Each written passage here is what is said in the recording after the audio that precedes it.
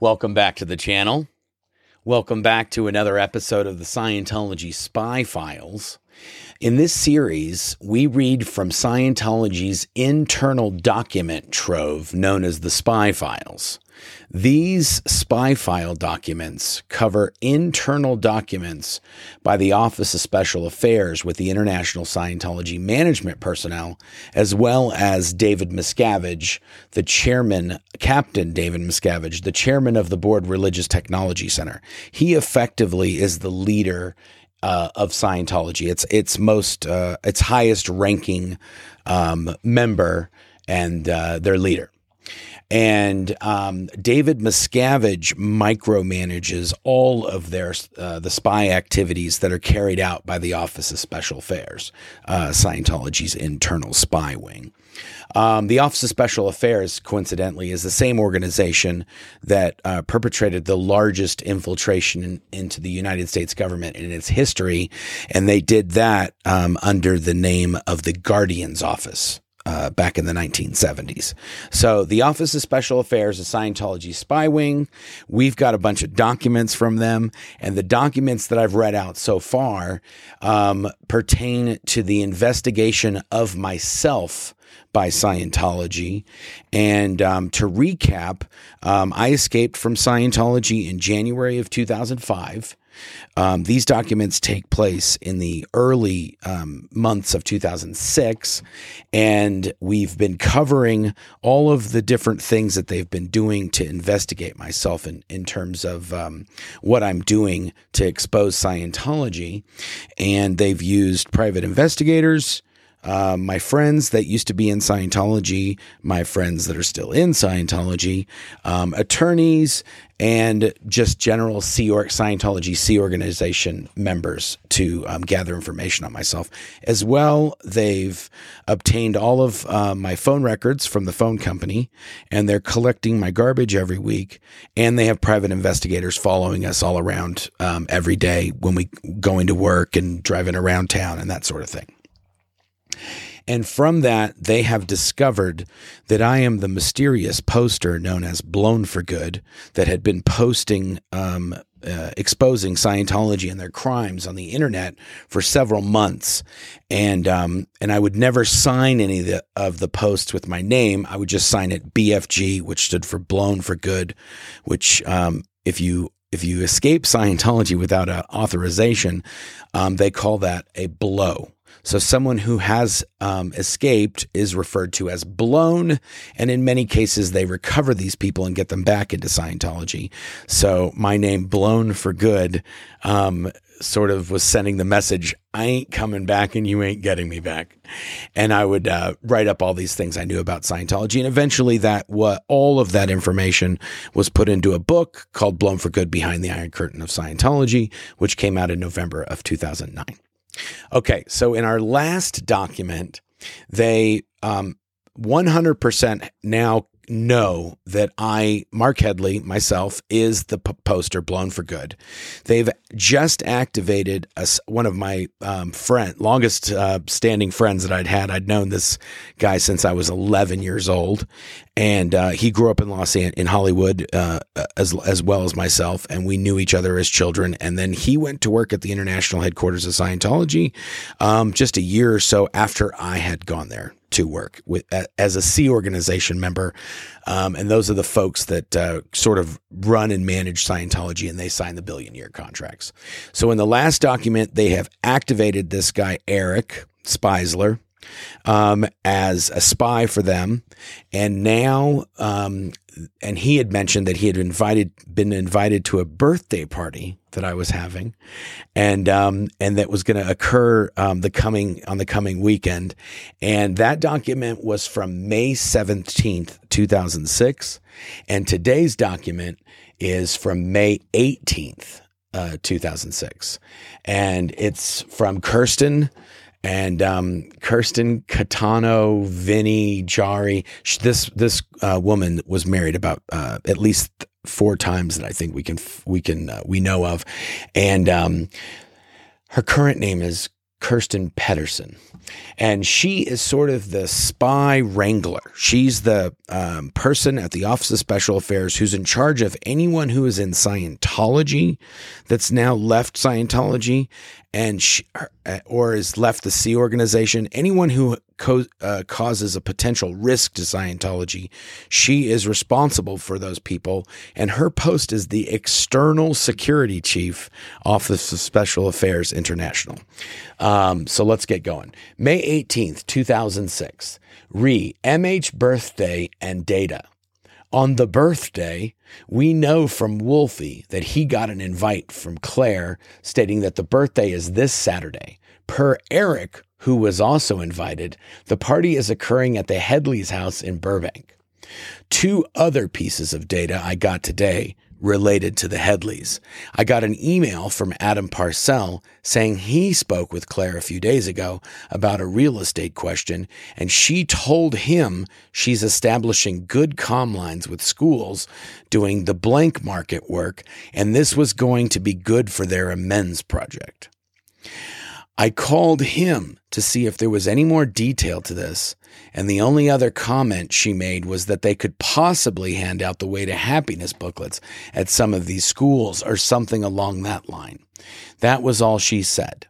While I had him on the phone, I asked him if he is going to be around this coming week, i.e. not going out of state, and that I might need his assistance on something. He said he will definitely be around and would do anything needed. So now we've already covered, she's spoken with Eric Geisler. Now she's spoken with Wolfie, which is another guy that was invited to the birthday party. And now she's talking to this third spy, Adam. So far, we've identified about 4 or 5 different people that are our friends, and they're talking to us and they're hanging out and they're coming over for parties, and they are all being contacted by the Office of Special Affairs and sort of activated and just don't say anything or do this or do that, and we're just gathering information. And so these people are all being spies. And then additionally, we'll continue with the document. There's another person that shows up on the scene, and that is this other guy named Matt Morrison. Matt Morrison, meme driver in PAC. That just means the Pacific Area Command. It's the sort of the Los Angeles, Hollywood area of organizations that are in, I think technically it's in Little Armenia within Hollywood, and it's in the, between the streets of Sunset Boulevard and Fountain Avenue, between Catalina and like Berindo or L. Ron Hubbard Way. And this sort of cluster of buildings is referred to as PAC. Matt Morrison, meme driver in PAC, reported today that he ran into Mark at Fry's in Burbank. It's like an electronic retail establishment. Mark saw Matt, called him over by name, and Mark told him that he has his own company. Blank gave him his business card, specifics below, and said that he is doing a large installation cycle for some churches. Mark told him to call him if he ever needed anything. Matt didn't know that Mark was declared. And then it says the card states Mark Headley, and then it has all my info. And now this is a very interesting little comment, which I'm not exactly sure what it means, but it's kind of spooky. It has all my address, and then it says email, and then it gives my email address, and then it says in parentheses right after it, this is still not up. So they've had this email, they've revealed this email in past documents, but it says this is still not up. So I'm assuming that what that means is they haven't hacked into it or intercepted it yet, and they're mentioning that. That's all it says. This is still not up, whatever that means. And then it has my phone number, and then it says per Nexus. I think there used to be at the time, maybe there still is to this day, there was a database. I think it's called LexisNexis or Nexus, and it's you pay a membership fee, and you can get, you can run addresses and phone numbers, and it's like just a database of information that people that are doing skip tracing or trying to track down people, they use it. And as Scientologist has whatever the membership or whatever it is, they have the whole thing. So whatever they need to search, that they can get it.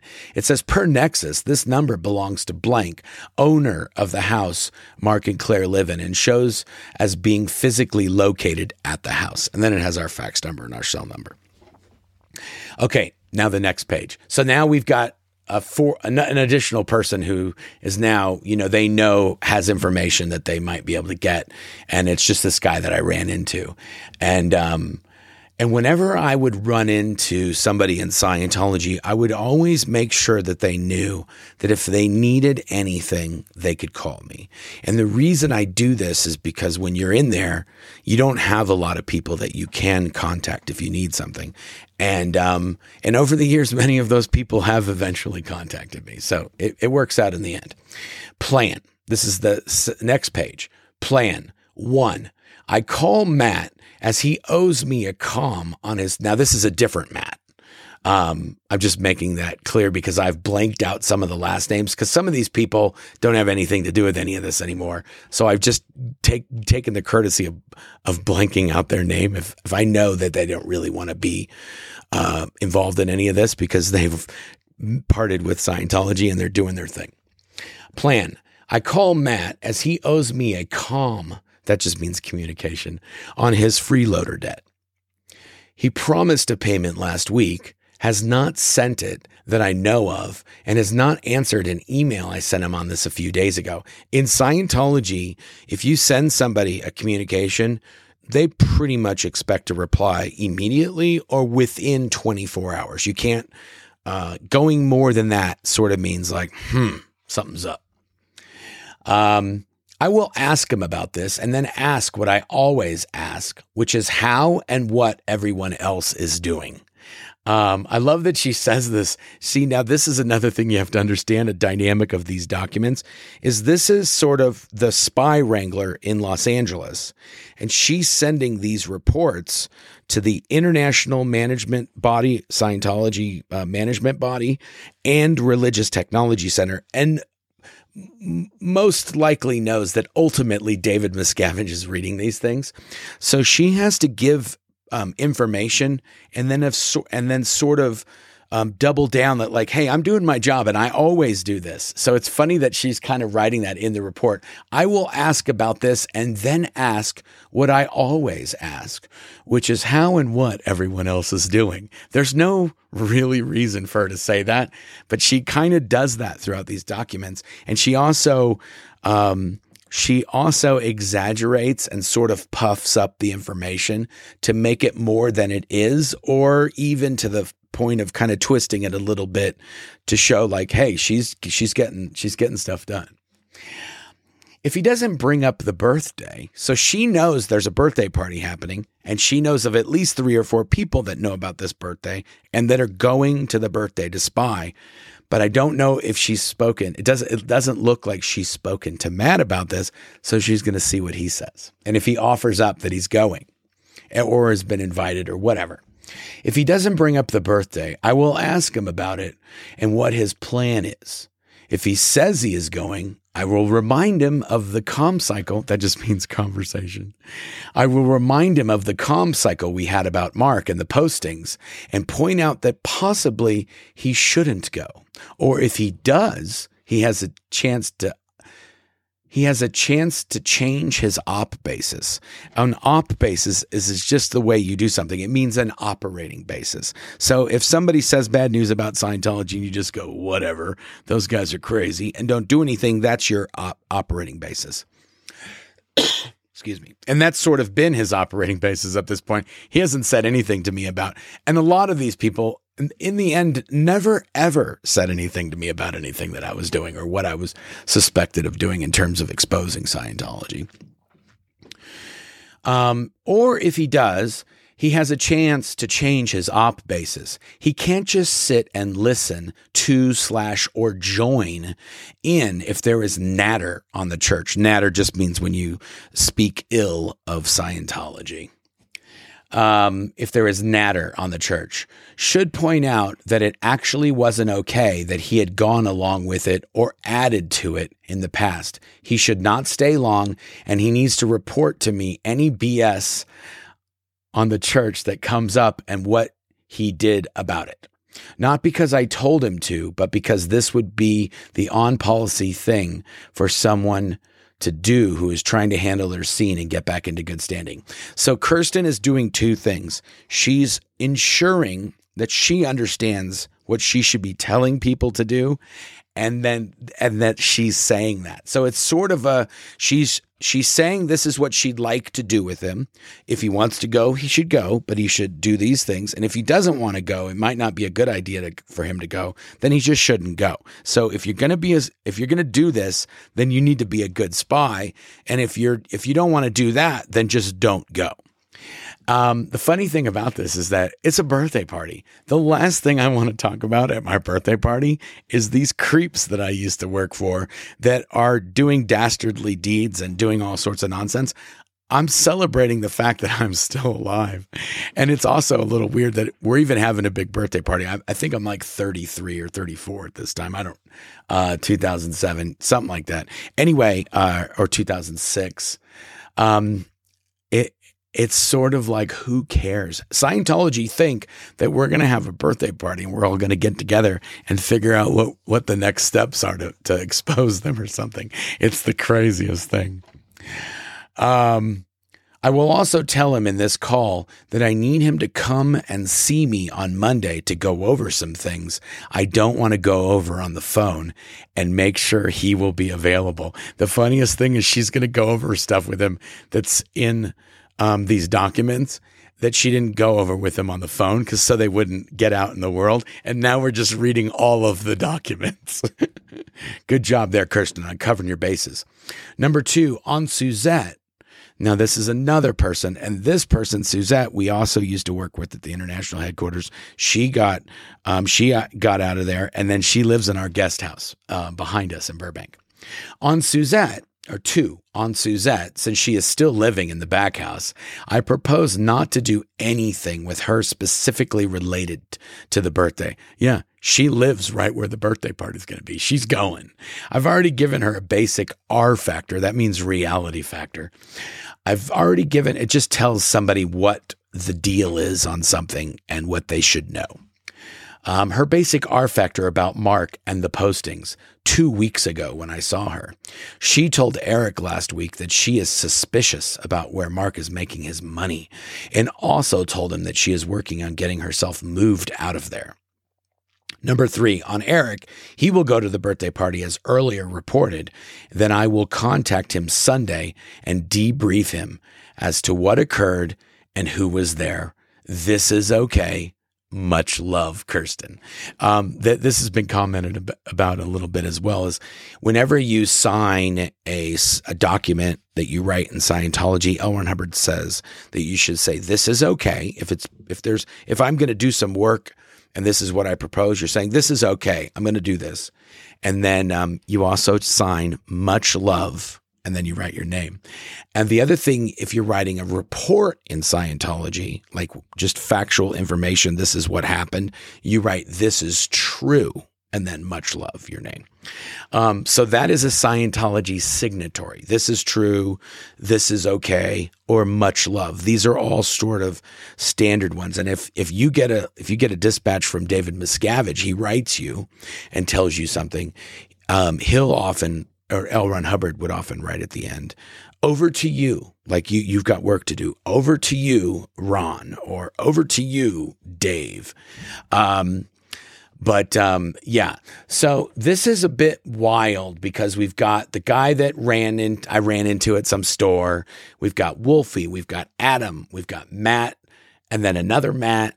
And then we've got Suzette, and then back to Eric again. So we've got about, I think the count is up to about 6 or 7. When we do the birthday party video, I'm going to show pictures of the party and then show who actually showed up compared to who they thought was showing up. And then and then we'll reveal what happened in terms of the Scientology stuff. And it's getting a bit crazy and it's getting a bit wild. But this is Scientology, folks. This is back in 2006. And so I'd been gone from there for over a year and a half.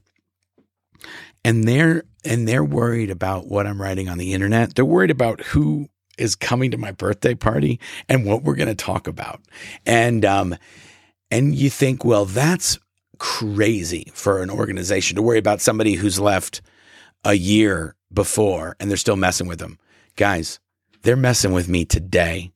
It's 2023. I've been gone from that place for 18 years. I haven't been there. And they have a hate website up about me. They do videos on X. They do all kinds of stuff. And I haven't worked for them in 18 years. And there's now probably hundreds of other people that have spoken out. But we're going to kerchunk through these spy files. I'm going to try to do another video in the next few days on this as well. And thank you for tuning in. Thank you for this, getting to the end of this episode. And if you're listening on the podcast, we'd appreciate it if you dropped us a review and gave us 5 stars on wherever you're listening to your podcast. That helps us get the podcast up in the rankings and helps us get the info out to more people. And if you're watching on YouTube, don't be afraid to like and subscribe. And until next time, thank you very much.